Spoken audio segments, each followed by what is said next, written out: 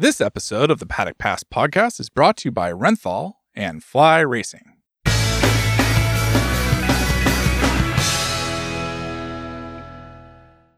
Hello and welcome to the Paddock Pass podcast presented by Fly Racing and Renthal Street. On today's show, we're looking back at the Czech round of the World SBK season. Steve English, Gordon Ritchie and Charlie Hiscott on the pod today, and we've got a lot to get through, boys, actually, because once again, World Superbikes just delivered in spades at the weekend. We had probably some of the best racing we've seen in the season so far, and I think that's saying a lot considering how good the racing's been. We've had talking points in the Supersport class. We got news about the rider market. We've got lots to get through. But Gordo, I'm gonna come to you first because it's been a bit of a trek for you to get back home from Checo through a couple of different airports. But you're back in Scotland now, and at least now you've got the summer break to look forward to as well. Yes, I do have something of a summer break, although I've got a few things to do covering Suzuka. Not going, but covering it. But yeah, I'm looking forward to a few weekends where I can just get stuff done at home and kind of reset a bit. And a lot of feature stories to get done over the summer, which is nice, because then you can do them any time of day. But the travel's not getting any easier, and that's the biggest thing for everybody. And yesterday I got absolutely soaked on the bike on the way home from Edinburgh Airport. An hour and a half in rush hour through the edge of Edinburgh, Glasgow. Just misery. I mean, just misery. And I love my motorbikes. I'm glad I take my bike to the airport, but, that's a nice sunny day would do me.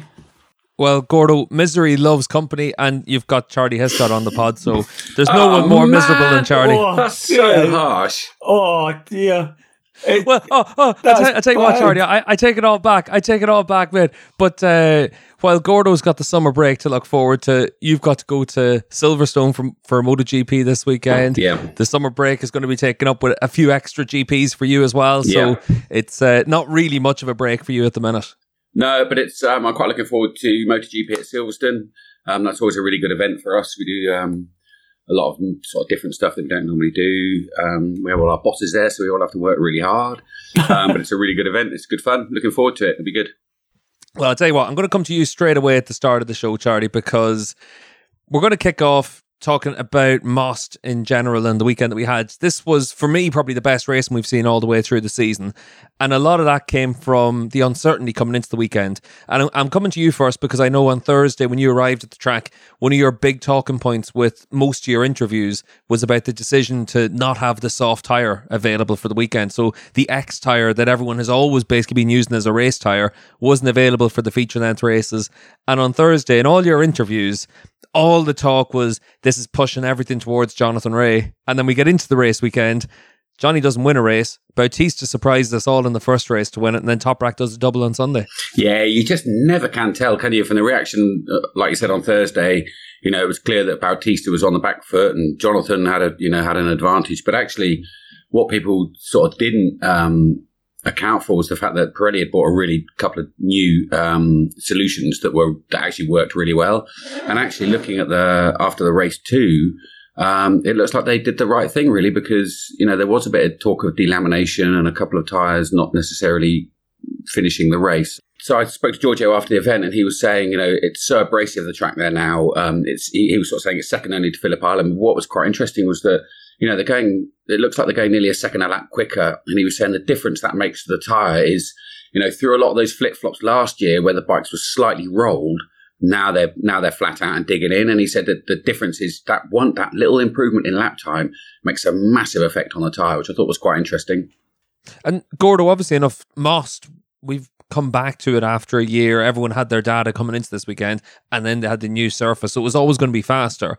But I think it surprised everyone how different the track was this year compared to last year, because there were places last year where we saw some overtaking moves. Turn 10, the slow hairpin after the flip-flop section. You didn't see anything through there this weekend, but then we saw it where the moves were made a little bit later, and it was interesting that all the different bikes had different strengths, and in one of the races we had all 5 manufacturers inside the top 5 positions at the end, which was a great indication that everyone was able to make something of this track. But we saw, for instance, that Toprak's worst corner was probably Kawasaki's best corner. We saw the usual strength of Ducati on the straight. We saw Toprak just figuring a way to get things done. Yeah, I think it was. I spoke to Toprak about the new tarmac in the beginning of the weekend, and he said that's maybe worth about 0.2 of a lap time because it's only really in one area. He said the rest of it was just everybody going faster like they've been pretty much doing all year. So that was the main thing. But yes, it was very noticeable how differently the bikes are across one lap. Moss gave a perfect example of where each bike was strong and where it wasn't. And when you saw the BMW in the mix as well, you could see that with 4 different bikes instead of the usual 3. I think there was a lot of hairy overtakes, which are great for us. There's more runoff in some places, but it's still not what you would imagine to be a completely modern racetrack. But the riders were definitely more confident this year. And the fact that we didn't really get the rains that may have thrown a complete spanner in the works for everybody. One little drop of rain that made one difference in the race, but ultimately, I think people just went for it a bit more this year. And in the fast corners, well, there's a lot of them. So, and usually when you pass in a fast corner, you can make it stick. Charlie, what about you? Just Gordo's mentioned a few things there, but I want to just pick up on one of them and the overtaking that we saw. What was your favourite Top Rack moment of the weekend? Was it his move on Scott Redding, or was it the leg dangle and Johnny then having to run through the grass and the gravel trap? Because this was one of the big things, talking to everyone on Sunday night up in the hotel waiting for dinner and a few drinks and all that. Everyone was talking about these 2 big moments. Well, that was all really, really cool, and it'd be hard, you'd be hard pressed to pick a winner out of that lot. But for me, the highlight for me for Top Rack's weekend was actually breaking him at the end of race 2 in the last 4 or 5 laps and getting away and looking solid on it. And I thought, this is good for the championship now. If Top Rack's doing that and he's riding at that level, then the championship is back on, even though, definitely all the other manufacturers are very concerned about Catalonia. But, when we go to Magny-Cours, Portimao, places like that, I think the championship is properly back on, even though, Bautista, I actually did get to go and stand. I was lucky to go and stand at the end of the straight there, right on the inside of the Armco there, which I have to say was an incredible place to stand. But you do see that actually Bautista's bike is so fast, and it's, compared to Top Rack and Jonathan, who are, every time I saw them break into that first chicane, which looked like a really horrible chicane, I've got to say, they're all over the place. There is so much going on, whereas Bautista comes down there in a straight line. Everything's all, it looks so smooth for him. So I don't know whether that's because he's got so much power on the straight that actually doesn't have to brake as hard. He doesn't have to put as much into his braking as everybody else. But it was a really great place to watch. I'll just say that. Do you think that we may actually see a change in the regs now? Because it's so noticeable. We saw in Estoril as another example. Do you think that we've got 6 races now, so we do 3 and 3 for the calculations and stuff? Do you think maybe the people that on top are thinking, they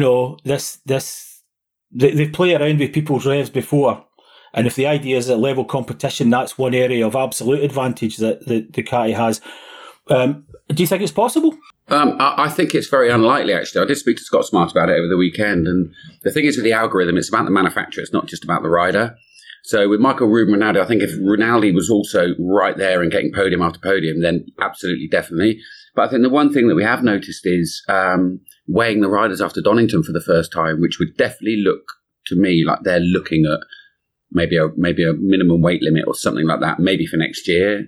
I mean, it was odd. They've never been weighed before, and they were all put on the scales. Obviously, I did a little thing about how much heavier Peter Hickman is than Andrea Locatelli, but they're definitely looking at some way. I mean, I think it would be really harsh to suddenly go and I'd love them to pull a few revs off Alvaro's bike. I really would. But I think it would be quite harsh to do that, because then you are penalising Ducati for, playing on their strengths, which is a really fast bike. Just out of curiosity, Charlie, were those accurate scales that you were using for that measure? I've had so much flack for the accurate scales and how accurate they were. Believe you me, it has been non-stop. But they were pretty accurate, yeah. They were accurate, that's okay. Not as accurate as my spinal cord, though, which was creaking when I tried to pick that thing up.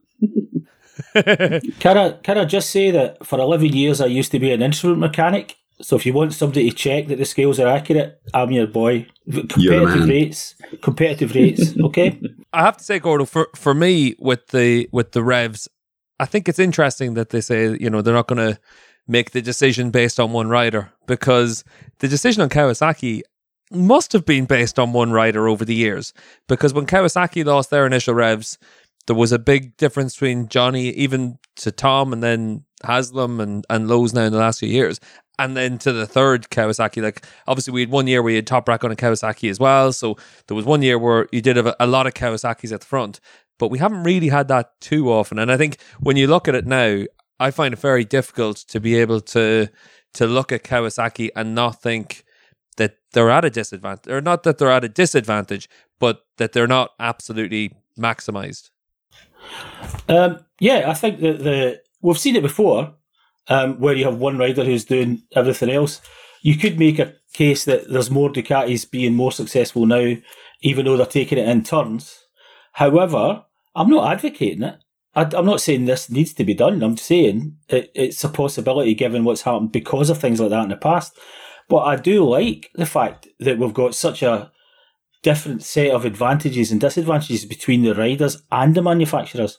You've not just got three different manufacturers up there, you've got three completely different riding styles, completely different ways of going about it. So that is more to do with things than anything else, maybe. The way things that turn out race by race and even as we saw across lap by lap. I think I'd be hard pressed to argue with that as well, Gordo, because I would just want to see good racing. If Toprak and Johnny have to ride like this to beat Bautista, I'm all for it because it's good entertainment. Don't get me wrong, if I was sitting on the Yamaha or the Kawasaki in the middle of a race and I look at the Ducati pulling away down the straight, even when you're in the slipstream, you're going to be thinking, come on, he's have to do something about it. But from our perspective as neutrals, journalists, commentators, analysing what we see, we've got the best racing I've ever seen. It's hard for me to look for much more than that. Yeah, I agree with you there, Steve. And also, you know, it's all well and good talking about pulling the Ducati back and taking some revs off them. But remember, Toprak's won 6 of the last 8 races. So, you know, it's not a million miles out, whatever. Yeah. I wonder whether do you remember when they used to they went through a phase of giving out weight? I remember Troy Bayliss being given something like 4 kilos to stick on his bike for getting too far ahead in the championship. I wonder whether that would be a better way to go if you do get a, you know, if they can make up something where if you attain a certain amount of success, you get a little bit of weight given to you. Well, that's obviously something that we see a lot in touring car racing and other series as well. And that's where I remember talking to Reba about this years ago. Reba always talked about winning the weekend and making sure that it wasn't about making sure that you won 2 races or whatever it was. If you won 2 races and retired from another and you gave up 10 points to your rival, you had a bad weekend. And when you look at the season we've had so far, the first 4 rounds of the year, Toprak was outscored by Ray and Bautista. And then the last 2, he's been the top scorer, and he's pulled back a big chunk of points, obviously with 5 wins from the last 2 rounds. I think that the other thing that we need to look at here is forget the technical. A lot of the reasons why we have had 2 riders in particular who've made big improvements in the last couple of rounds is those riders. They're using the package. Toprak's using the package he had. They're just putting it back to where he was happiest, and then he's brought 100% Toprak. We saw Toprak at probably 90% in the first few races because he just wasn't happy the way the bike was. And he's got such a weird style. He needs the bike to be a certain way, and they took it back to him with improvements all round from last year. And then you look at BMW and Reading, and yes, they've got new material and so on, but they've all got new material. But the person who's made the biggest jump with that is Reading, because he said, okay, leave it. Okay, we've got this new stuff, I'm happy. Let me get my head round it. So he's done that in the last 2 rounds, and look at the results he's got. So much of this is the human side. You know, Toprak has become Toprak again from the shadow that he was in the first few races. And a lot of that's just down to him. Just really quickly before we take our first ad break of the show, Gordo, just to talk about Reading. There was one stage in the middle of race 1 where I thought Reading was going to win the race. When it started to spit rain and he just went absolutely for it, I thought for sure, you know what, he's actually going to win this one. And instead he had to settle for how it all played out. But for Reading, at least, that podium and the weekend in Most validated everything that we saw in Donington, and that's really important for the team. Now, coming into the weekend, Reading said the team needed to be more confident. We've changed everything on the bike. It should be better this weekend, and it was. So that gives them a lot of confidence for the second half of the year when Van der Mark comes back. Absolutely, and I'm glad you introduced Michael, because to me that's the next stage. When you've got those 2 guys pushing each other, then that we're really going to see where the BMW ends up But it's already podium capable. I think ultimately it was a tyre. We talked about tyres at the beginning, but I think actually when you saw the pace that Bautista could put in at the end of that race is what took him away from Reading. And that was on the tyre he's supposed to not like. So maybe that zero tyre helped him in the last few races when the X tyre, if he'd used the X tyre, maybe he would have had nothing to fight with, and Reading would then have been able to catch him. So, yeah, it's all these little dynamics when you're at that level that make a difference. But the BMW thing's great. I mean, I've always thought it was going to be good. Eventually, with those level of riders and the amount of money and effort they're putting in, when you let the rider ride it the way they want. I've got to say, I love the end of that first race with Scott getting on the podium for a couple of reasons. A, because I thought it was fascinating to watch that Scott, obviously, he was absolutely fuming at what happened with Toprak, yeah?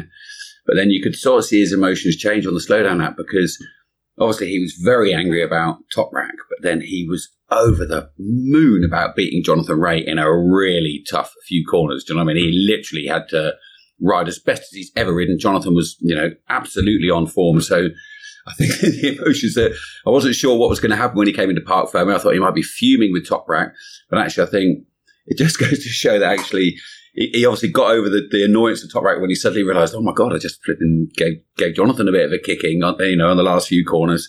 And like it was a wave of emotions. And when he actually got back into Parc Fermé, he was really happy and was chuffed that he'd got on the podium and saw it for what it was. And I thought that the very end of that race, when you had the BMW and the Kawasaki riding literally side by side round corners, you don't get that a lot anymore, and maybe we never did. But when you see two people going round 3 or 4 corners, basically side by side, you just think, something's going to happen. And eventually, I think that race went to the guy that just needed it more, with less to lose. I think Jonathan could just see straw bales again and thought, you know what, maybe I won't. And Scott said, no, I don't care if I'm straw bales. I'm going to have it. And when that happened, you got the result that we saw. Do you know what? I want to keep talking about this, but we're going to take a quick ad break because there's a big discussion point to be had all around the topic of racecraft and World SBK at the minute. So we're going to take a quick break in the Paddock Pass podcast, and when we come back, we'll take it up from there.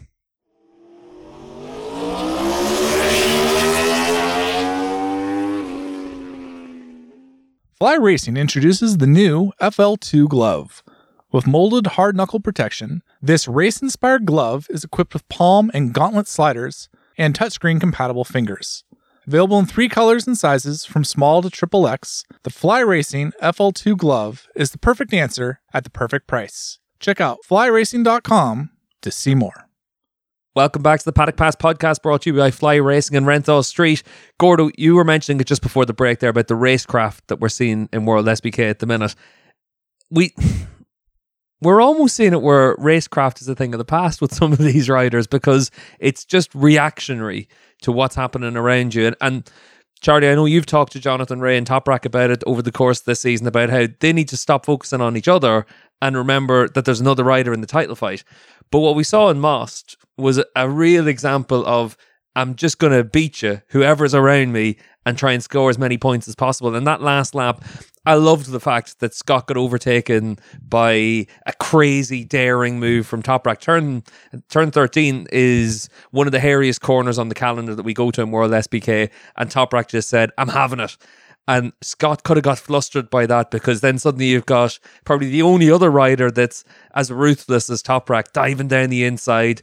And instead of what probably would have happened a year ago of Scott almost just throwing in the towel and accepting that this was over the limit, he decided he was going to dig in as much as possible, and we saw a real fight from Scott as well. I loved that little battle, and when that 3-4 corners of a season, we've encapsulated everything that's great about World Superbikes right now. The one thing I would really like to know is that, and neither Toprak or Jonathan will like me saying this, but if Jonathan looks like he's running out of tyre or running out of something in the last sort of 4 to 5 laps, you kind of have to ask yourself if that he's using his tyre too much by fighting with Toprak, and whether I mean there is so much on track needle between the two of them that they can't actually. I don't think that they can think about the race. They can only see about what's in front of them and nothing else. It's red mist sort of stuff, which is amazing to watch, but there's going to come a point, there has to come a point where these guys are going to, I think they're going to have to think about what they're doing. Otherwise, Bautista is going to keep being stronger at the end of the race, and we're going to get the results that we've had the last couple of rounds. Yeah, I think obviously in race 1, Johnny's problem wasn't tyre, it was brakes. He was having that same issue. He didn't have those problems in either race on Sunday. So they obviously found the issue and fixed it. So we can't really talk about the tyre for race 1, but we can for the others. And I do agree, the fight, using up the energy you've got, using up the as you say, the tyre and everything else you've got fighting in the beginning. But everybody had something interesting to say about that. Toprak just said, I like fighting, it's fine. Jonathan said, well, obviously he thought he had the pace to go. But Bautista said about the whole thing, about that overtake, for example, at that turn 13. He said, well, overtaking there is not banned. When he was asked about, is it appropriate to overtake something like that rather than somewhere a bit more, less sketchy? And he said, well, it's not banned, And then we got people talking about where, Scott was saying, where's the limit? Someone needs to draw the limit for what they do and where they go. But both riders denied that their early fights let everybody else get to them. I think everybody else in the world was scratching themselves and going, really? That it looked like that would be one of them should take the lead, the fastest one, and the other one follow, because they know that Bautista's going to, as he does, play the long game, wait, come through. If you get him to do that later, maybe you've got more chance to stay with him right to the end rather than have him tractor away, which he obviously did in race 1. So, yeah, I get your point, Charlie, and I think most people would agree with the basic thing of why you're fighting at the beginning. It doesn't make any sense. And it wears the riders out. Jonathan also said he was, physically he was having to give an awful lot of himself just to be stuck with the other two guys. And you can't keep doing that. That's what happened last year, and he ended up losing points because of it. He was just having to ride so hard as well as so well that you can't do it forever, even if you're as good as Johnny. Yeah, Johnny won, 5 of the first 9 races this season. He's now 9 races without a win heading into the summer break. And it's very reminiscent to last year, where Kawasaki got off to a strong start and then lost a bit of momentum as Toprak last year got stronger and stronger. And that's where the summer break becomes really critical for them. There's a test in Catalonia. They need to make sure that when we come back at Magny-Cours, that they're ready to go for those, especially those 3 European rounds, Magny-Cours, Catalonia, and then on to Portimao. I think ultimately the Kawasaki's the oldest bike. It's the most developed and the people have got the most knowledge about it. But things have moved on. So maybe the Kawasaki has to just, what they're doing at the minute is changing it to get the most out of it weekend by weekend. But what is the most out of it? If someone else gets their bike set up properly, because it's more modern and the Ducati's more powerful, then they are really struggling to win. And remember, I think part of the reason that Johnny's stopped winning is because Toprak started again, properly, found himself. And he's beaten Bautista as well as Johnny. So, if Toprak hadn't found that personal form a couple of races ago, then maybe that win total would be different. Well, my question to you both now would be, who do you think is going to be in second place in the championship post Magny-Cours? Well, Toprak. Yeah, well, if you look at the form from last year, you take away the green paint incident. Obviously, Toprak was just brilliant at Magny-Cours last year. It should have been his first triple, if I remember. I'm quite old, I can't remember things as well as I did. But, well, I remember that. Amazing. But, he was the guy last year. So, yeah. Jonathan talked about, again, in his when he talked to all the media on Sunday, he said, there's one race meeting I'm a little bit, he's not so keen on having it, and I can only imagine it's going to be there, unless he was talking about Bautista in the straight at Catalonia. Maybe he was talking about that one. But to me, if I was in green or red or anything else, I'd be looking at Magny-Cours and going, looks ominous. If it's Big Toprak likes it there, eh? He loves it there. So yeah, I think that in Magny-Cours, their best chance is probably a little bit of wet weather and a strange weather weekend, which can happen in Magny. Obviously, we're a little bit earlier in the calendar than we have been at different times when we've been at the end of September to go to Magny. But Toprak last year was phenomenal there, and he's only 7 points behind Johnny. And Yeah, I think on the basis of what we've seen over the last few rounds, because even in Misano, Toprak was obviously the lowest scorer of the three at Misano. He had his retirement from race 1, which would have been at least a podium there, probably second. So those 20 points or 16 points, they've been a big loss for Toprak, because that's the extra non-score he has compared to the other riders. And I think that for him, the form that he's on, I think he wishes Magny-Cours was tomorrow. He does wish it. He said that on Sunday. He was like, I want a weekend off and then go again. I don't want 5 weekends. So, because he's built up his momentum, he doesn't want 5 weekends or nothing. So I think he'll be particularly keen to go to that test in Catalonia. Well, I think one rider that won't have 5 weekends off in a row is Alex Lowes, and we've got him for a Renthal Street Sessions interview that we did a couple of weeks ago, just looking back at the first half of his season and then looking forward to this weekend's Suzuka 8 Hours. So let's hear from Alex on this Renthal Street Sessions interview. Alex Lowes, thanks for joining us on the Renthal Street Sessions interview. And just before we kick off, obviously a lot of the training for riders is motocross, flat track. What's your training? Yeah, especially in the winter, I'm riding a lot of flat track, some supermoto, a little bit of motocross, not too much motocross, but more flat track, dirt track, and some supermoto. So yeah, I've got a few different Kawasaki prepared bikes, and I keep most of my off-road training bikes with the team in Barcelona. Obviously, in the winter, the weather's normally a bit better there, so they help me prepare the bikes. And we do a lot of riding in more in the winter, but also sometimes during the season when we have a big break. What's the most important thing for you on those bikes, on your off-road bikes? Just sort of throttle control, time on the bike. It's good if you're riding with a few people as well. And in the winter, when you've not been riding much, just to get you sharp and feeling like you're ready to go by the time you get on your race bike. Obviously, you got a few Renthal parts on your bike as well. What's the one thing whenever you're setting the bike up for off-road that you're immediately looking to upgrade?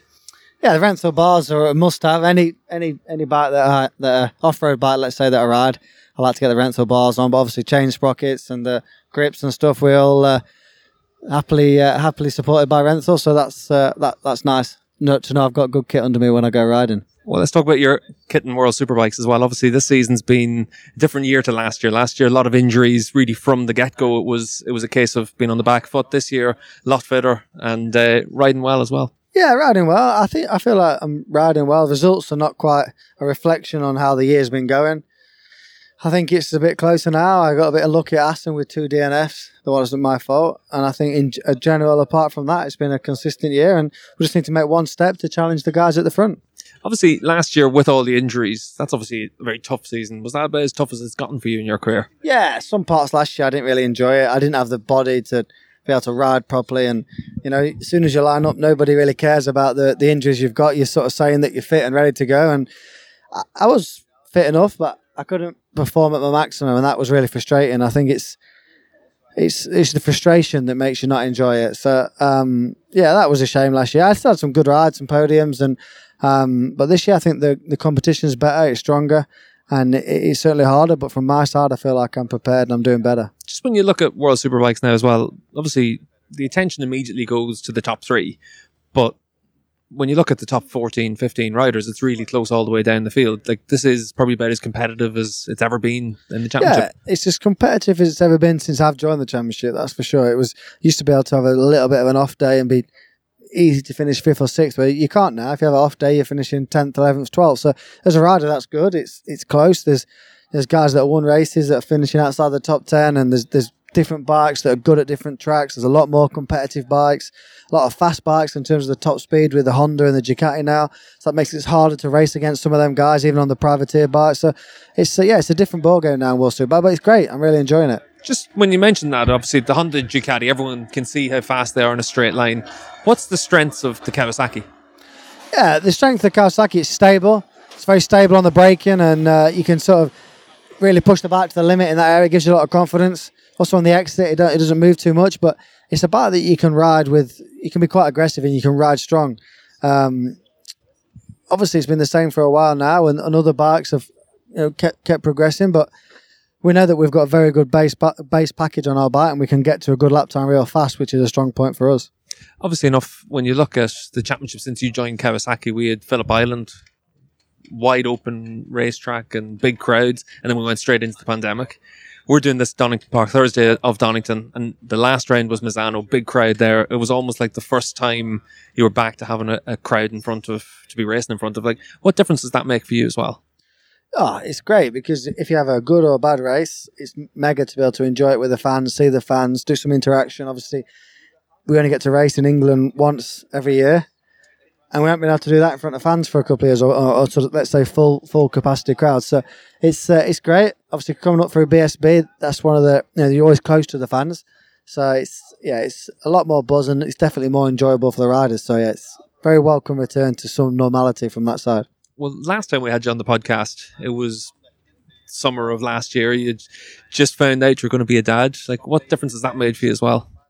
Less sleep, definitely less sleep at home, but no, it's good perspective for me. The girls are going really well, and it's put a good balance between my private life and my race life, and I'm really enjoying it. We're only 7 months in, but yeah, so far I'm enjoying it. Obviously, as I said, we're doing this Thursday before Donington. There's a few weeks before the Suzuka 8 Hours, but you've been out in Japan testing. How's that gone? Yeah, sorry, it's gone well. I think that this year's a little bit different because it's basically the KRT World Superbike crew that are going to be running the team out there in Japan with some Japanese support. Whereas in the past, it's been the Japanese guys running the team, and a few of the engineers have gone over to give some experience from World Superbike. So it's going to be. It's going to be great for the mechanics. The last test, we're doing lots of pit stop practice. Obviously, in World Superbike, we do pit stops, but there's a minimum time. So it's not all about how fast you can go. It's just about making sure it's done well when we do have them flag-to-flag races. Whereas in the 8 Hour, it's a different ball game. It's all about minimising the time lost in the pits, being fast out the pits, fast in the pits. There's lots of things that are different. Working with Johnny, obviously, rather than against Johnny, has been nice as well. So there's so many different factors to that race that I really enjoy it. But it's always been good for me. I go well there, and testing's gone well so far for the 2022 Suzuka. What's the big changes that you have for the bike for that race? Yeah, the chassis is completely different with the tyres. So a lot of what we're learning in World Superbike doesn't work with the Bridgestone tyres. So you need to work hard to get the chassis set up. From the electronic side, you can't run the electronic strategies that we do in World Superbike, for example, because of the fuel consumption. So, you're always trying to do more laps. You don't want to be doing less laps on the fuel. So you need to have the bike running a bit leaner, which means you have to adjust the electronics package as well. So the chassis and the electronics are quite different. Obviously, the ergonomics of the bike, the riding position is the same as what we use in World Superbike. So it's a completely different race, but it's still... for me anyway, it's a lot of fun. Setup day here at Donington, so a bit of noise in the background, but obviously enough, you've also got Leon Haslam as a teammate for that, and you've been mates with Lenny for most of your life, really. But what's it like to have him as a teammate as well? Yeah, good. We was at a test not long back in Suzuka, and I said to him, "This is not bad, really. We're here riding the official Kawasaki at Suzuka, getting to ride around together. It was a nice moment for us. We're good mates." And he's done really well at Suzuka in the past. Obviously, him and Jonathan are the reigning champions. So, really strong team. But obviously, there's Honda. It's the first proper year there with a new bike because the last 2 years we've had we haven't ran in Suzuka. So they're going to be really strong. And there's always strong opposition from Yamaha, from the Suzuki team, from the other, let's say, World Endurance Honda team. So it's going to be a tough race. But we have as good chance as anyone, and I'm looking forward to getting out there. You're obviously one of the riders that does keep an eye on the endurance paddock as well. Florian Marino, who works here as your rider coach, he's racing in that championship. When you look at that series, what is it that stands out to you? Them 24-hour races. I do want to do one in my life, but every time I think about it, I know 8 hours is tough especially if you've got two riders and you're doing back-to-back stints. The thought of 24 hours at 2 in the morning, especially if it's dodgy weather, maybe cold or raining.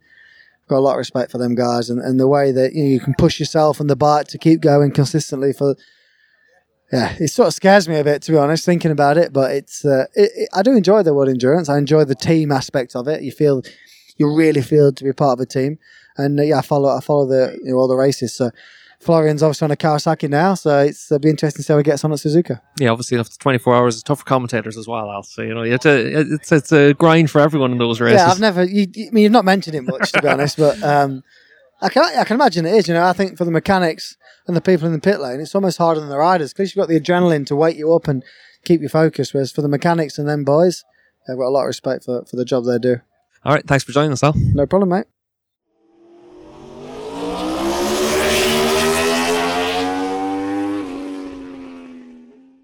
Renthal street, chain, and sprockets are perfectly matched for maximum power transfer and efficiency.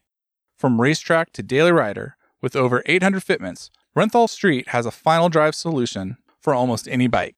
Use renthal.com to find the correct fitment. Welcome back to the Paddock Pass podcast, brought to you by Fly Racing and Renthal Street. And we had a quick chat with Alex Lowes there we recorded it at the British Round at Donington Park. Obviously a much different weekend for him this weekend in Most, but looking forward to the Suzuka 8 Hours as well. And that's going to be a big test for him and for Kawasaki. But Gordo, also, we've got Honda out there as well. Iker Lecuona is going to be in action.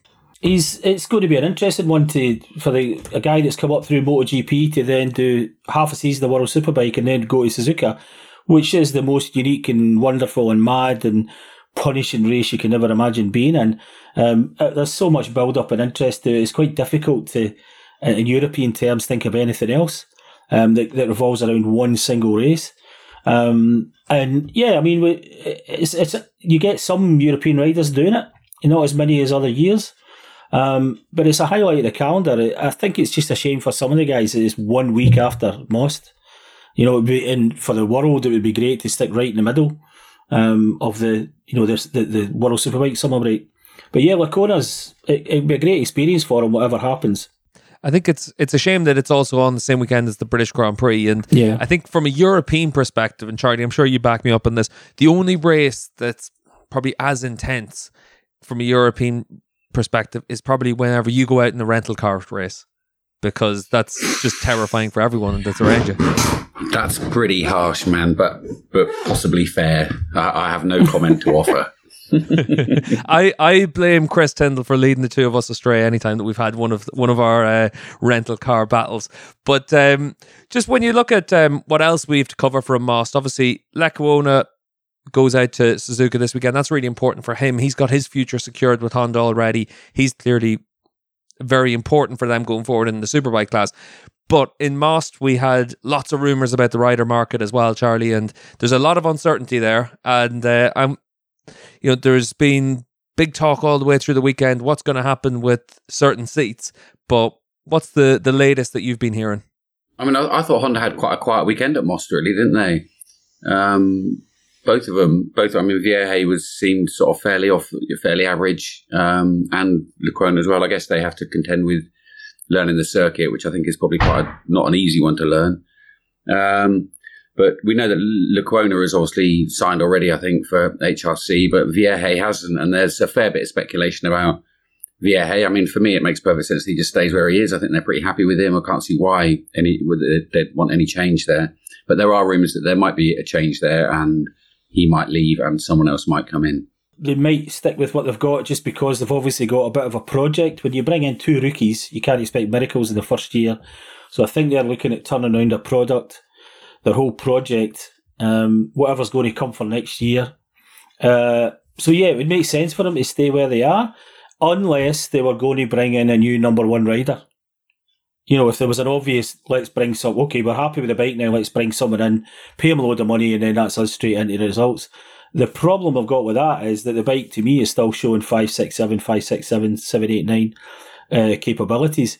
And okay, you can take the top three as, at the moment, maybe an impossible goal, but look at the ground it was made up by Reading from an absolute disaster at the start of the season, where everybody was genuinely thinking, with this whole year might be terrible, and look at the progress they've made. So but that's Reading, who's won multiple races in the past year, who's BSB champion and MotoGP guy. So it's a difficult one for Honda, because where do you make an improvement unless you bring in a number one rider? But they tried that last year, and they 2 years with Bautista, and it didn't work. So maybe, given what they're doing this for, sticking with the two riders they have is the best option.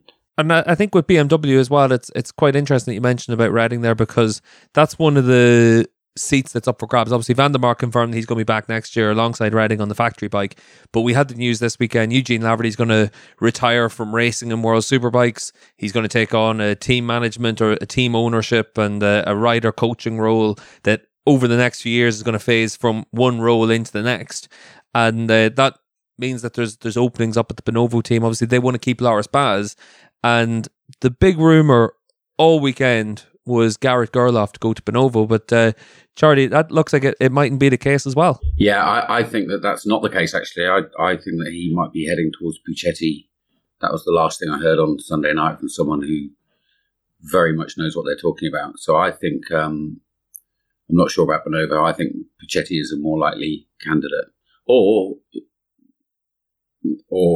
I mean, you just don't know. I mean, for me, Garrett, I think, has got some probably looking at himself and wondering where he's going to go. And he might, especially if Gagne looks like he's going to come over and potentially take Gerloff's seat, maybe Gerloff would fancy going home and doing a bit of AMA, resetting, getting his confidence back. I don't know. Well, I'd certainly agree with you that Gerloff needs a change. He's just not going anywhere in that setup. Unfortunately, because I think it's a great setup. That's a great place to be if you were a younger rider. But the trouble is, this is his third year. He's had his fallouts. The results haven't been there. He needs to go somewhere else. Either of those two rides would be a great end spot for Gerloff. And, Bonovo's still a factory team. I mean, they really are. Like, it's a straight line from factory to them.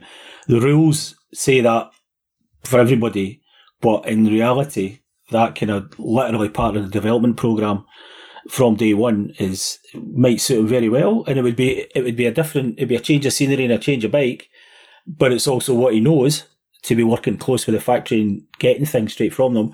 But we've seen what a good Puccetti Kawasaki can do. So if that's where he ends up, that's also the lead rider. It's all revolves around him. So, but does he want to be in a properly different setup from one that's directly factory? Just to put Gerloff and Vierge in the same sort of bracket at the moment, as to, it seems hard that Vierge might want to leave, but we constantly talk about happy rider being a fast rider, and I wonder whether Vierge's not overly happy where he is in HRC. I mean, that's not you go into Yamaha where everybody's laughing and joking, having a great time, really professional, looks fantastic, looks like you're going to enjoy every minute in that team, certainly in the Pata squad, in the work squad. And I wonder whether Vierge, that's one of the reasons why Vierge might want to go, is that he actually just wants to get out of there. And I wonder whether Gerloff, actually that might be the change to just go into a team where he's happier. Like Bonovo would be a really good swap for him. Or, for that matter, Puccetti. I think for me, I think Gerloff obviously needs to make a move. Like Gordo says, it's been miserable for him for a year. But the thing with Gerloff is we know that he's got the potential to be right at the front of the field, to potentially win races, to get great results. Now a team needs to see whether or not that's still there. And that's where a change of scenery is critical for him. He spent 6 years racing a Yamaha Superbike. Whether you look at the 3 years he did in Moto America, the 3 years he's done in Worlds. So he's got tons of experience on a Superbike. But right now, and for the last year, since Assen and the crash with Toprak, he hasn't been able to show his potential. So now we need to wait and see where he goes. If he goes to Kawasaki, he also leaves himself where he's potentially one of the riders in line to replace Ray when Ray retires. And we know that the KRT squad has always been a really good team. You can imagine that someone like Parariba would love to have the reclamation project of a rider with that much talent and then trying to get the best out of him. So Kawasaki makes a lot of sense.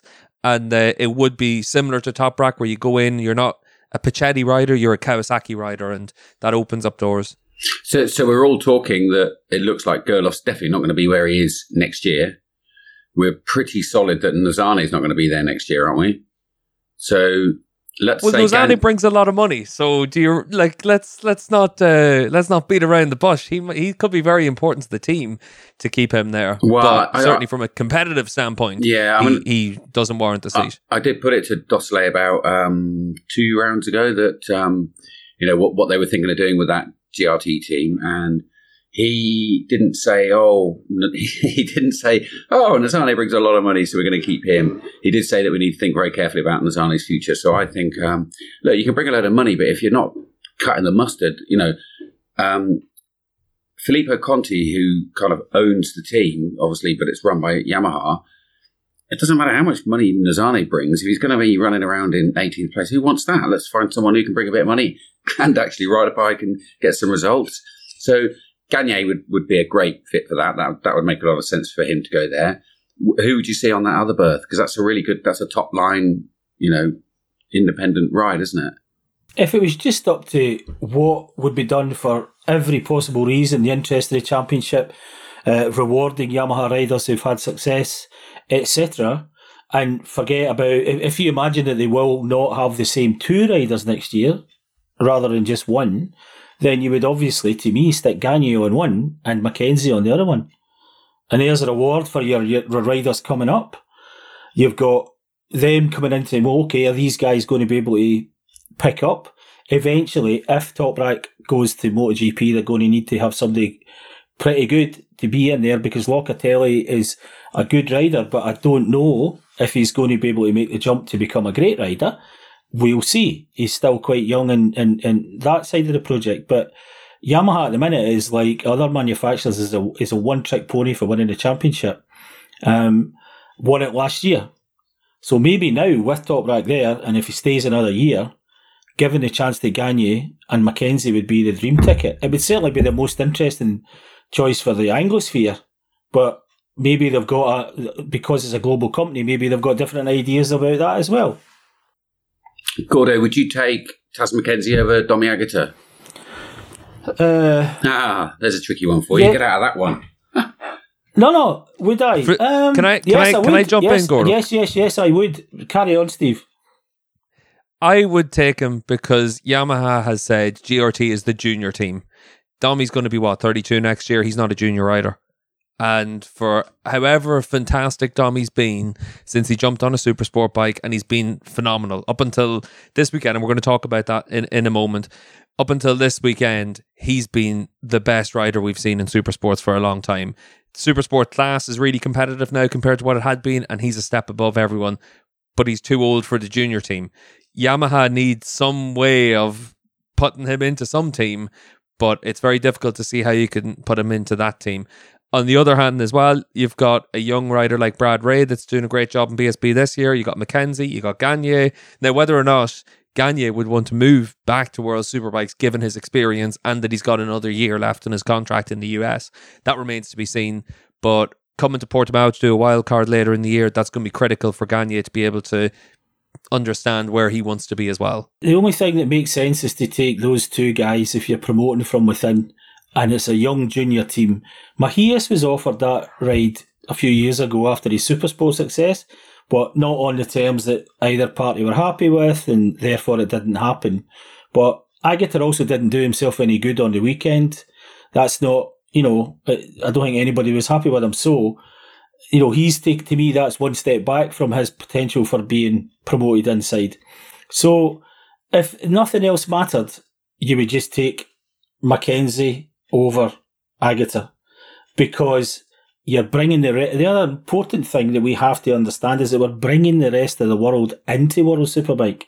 There's been too much of a break from that with regulation changes and, lack of wild cards and all sorts of things.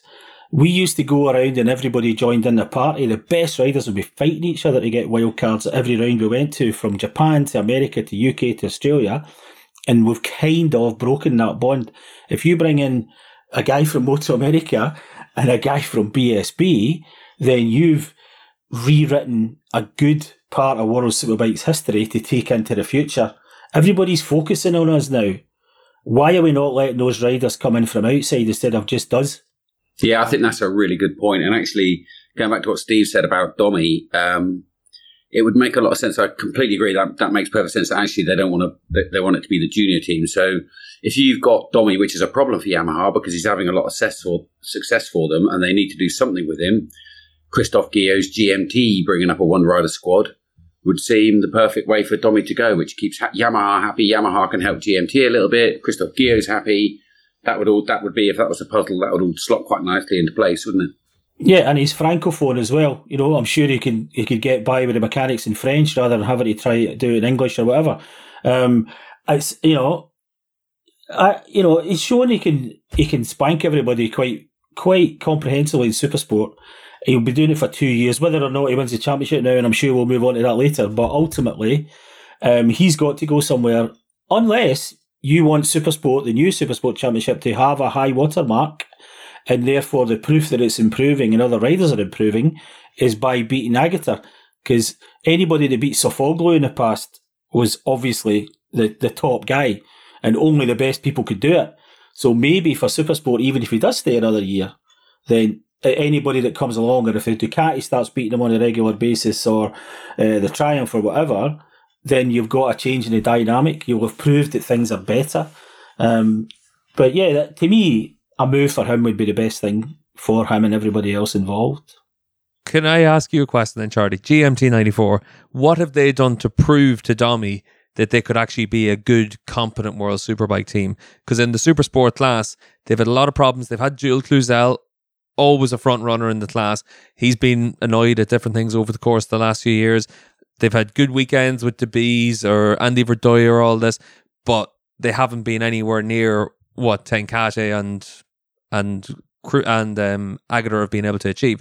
Maybe for Domi, if he's looking at a Superbike, he might have to look at what options there are to be on an independent Ducati or, you know, any other teams as well. Like, what happens if Bassani leaves? Obviously, he's been talked about to be potentially a factory rider with Ducati for next season. If he leaves Motocorsa, suddenly that becomes a very attractive seat maybe for Agador, and certainly a lot more attractive than a GMT 94 seat. Yeah, I mean, I spoke to Christophe Guyot this weekend, or I interviewed him this weekend, and we were talking about that exact thing. And actually, the one thing that I was quite surprised about that Christophe nailed, which is what you just said, Steve, is it's not a case of them picking a rider. They've got to attract one.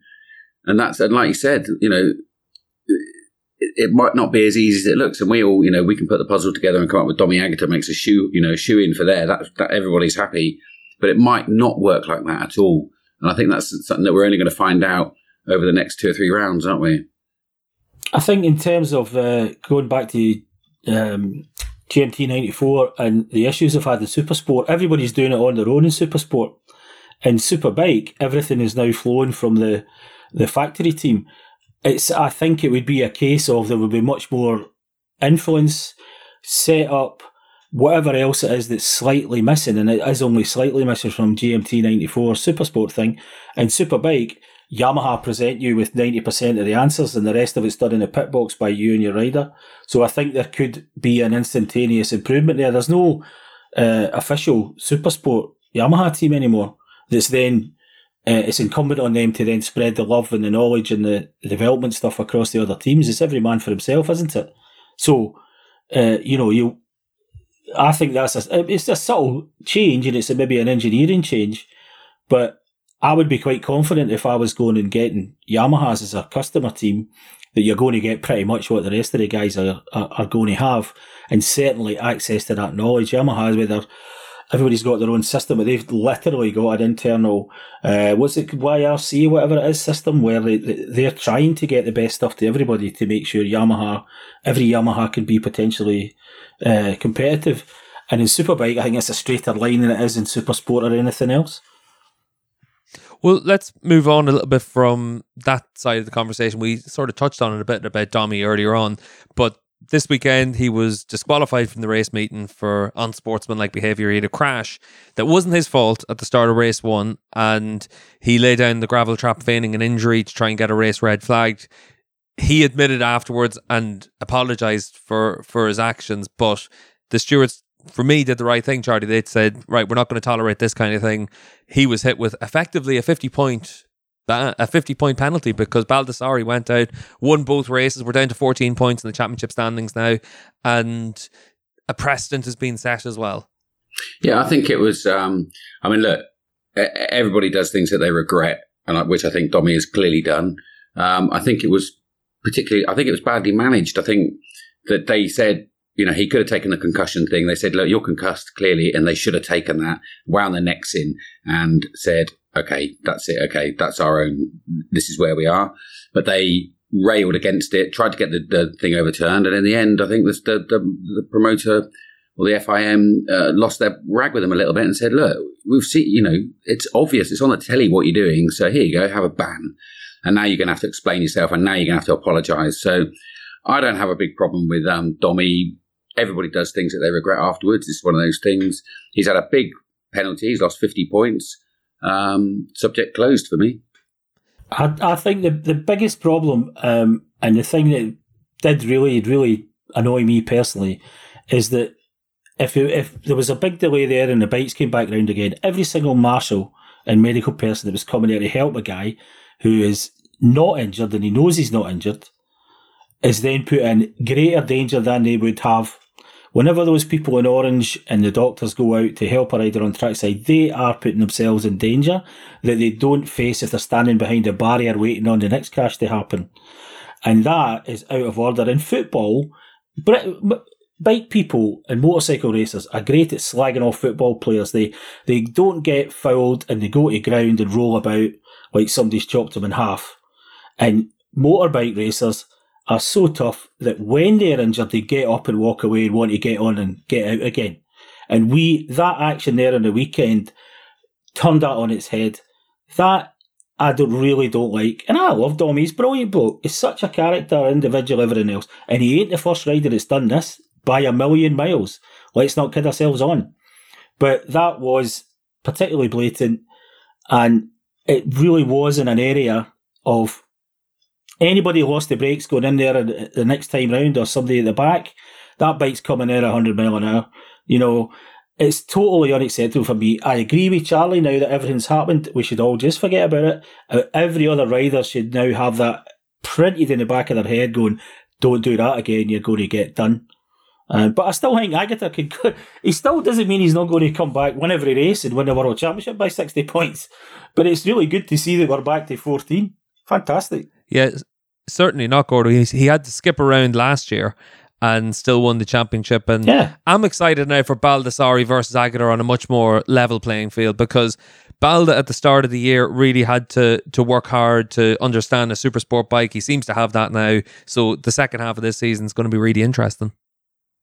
The weird thing for me with Aegerter was that there was no need.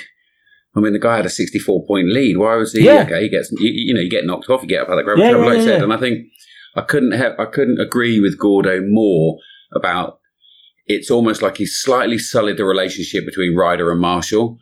And I think you also have to. It's very easy to sort of put the Marshalls away out of focus, but I actually do go out on track quite a lot, and I do stand I stand in with the Marshalls quite often, and until you're there, standing there, you suddenly realise it's flipping dangerous. It is really dangerous. When those guys go running out into a gravel trap, they're in great jeopardy. So, like you said, it was a bad thing to do. Fair enough, we can get over that. But you've got to be careful of that relationship. There still does have to be trust. Marshals should never have to question whether the guy lying on the floor is actually hurt or not. Not in our sport, crikey. Yeah, and that's the thing. As long as everybody leaves mossed, nothing actually happened. In terms of danger or whatever, in reality, there was no particular consequence. It was the potential for consequence. Exactly what Charlie says there. Everybody should just go, actually, yeah, it's a timely reminder, you know? If you drive too fast on the road and you get pinged with a speeding ticket, it's a timely reminder, okay, maybe I should go a bit less next time. You don't get banned for life for going 40 and a 30. Everybody needs to, it's a wake-up call, is what I'm trying to say, and everybody should heed it from now on, and I hope they do, and then everybody will be safer. Everybody.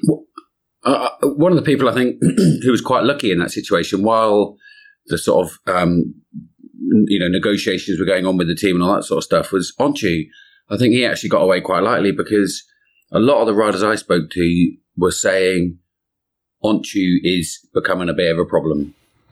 Do you know what I mean? He's pretty wild. He's, he's obviously, and that example, that what caused the accident was pretty horrendous. I think he's too emotional for me. He looks like he's just, I don't know what you do with a rider like Onchu, but he looks to me like he just needs to bring it back a little bit. And it's not just, actually, that's not what I think, but just speaking to the other riders, there was a lot of complaint about him this weekend saying, well, he does this every round. Do you know what I mean? He's the guy who's always sideways into someone else. If you're going to get bumped, it's probably by Onchu. So I don't know how they manage that, but for me, he's a rider that needs to be looked into a little bit, or needs to have an eye kept on him. Yes, and I think that's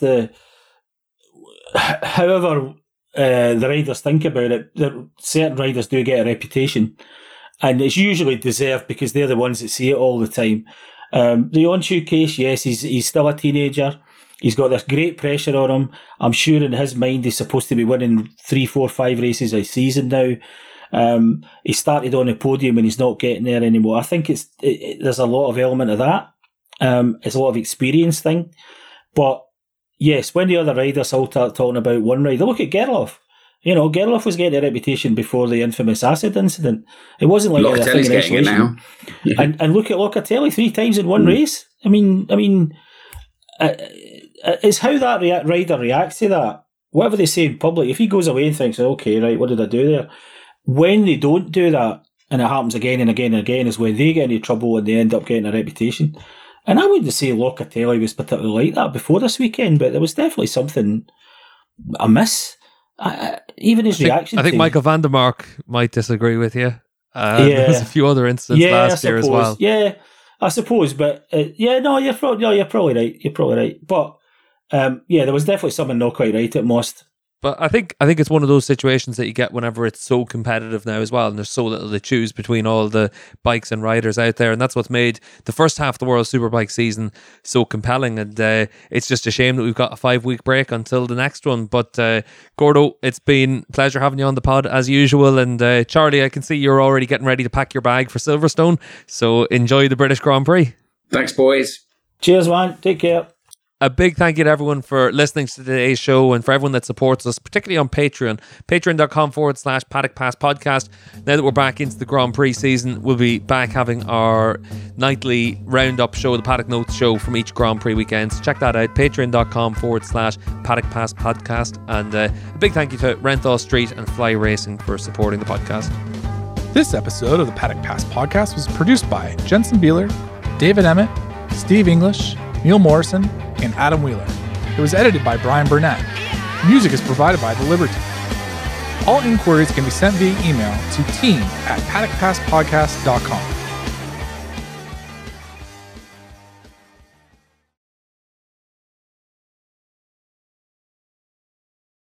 Hold on, just one second. I'm just printing something.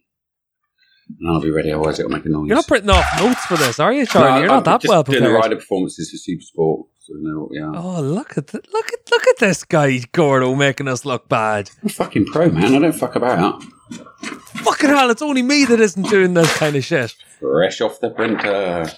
Will we tell him, or will we just, let him stew for a while?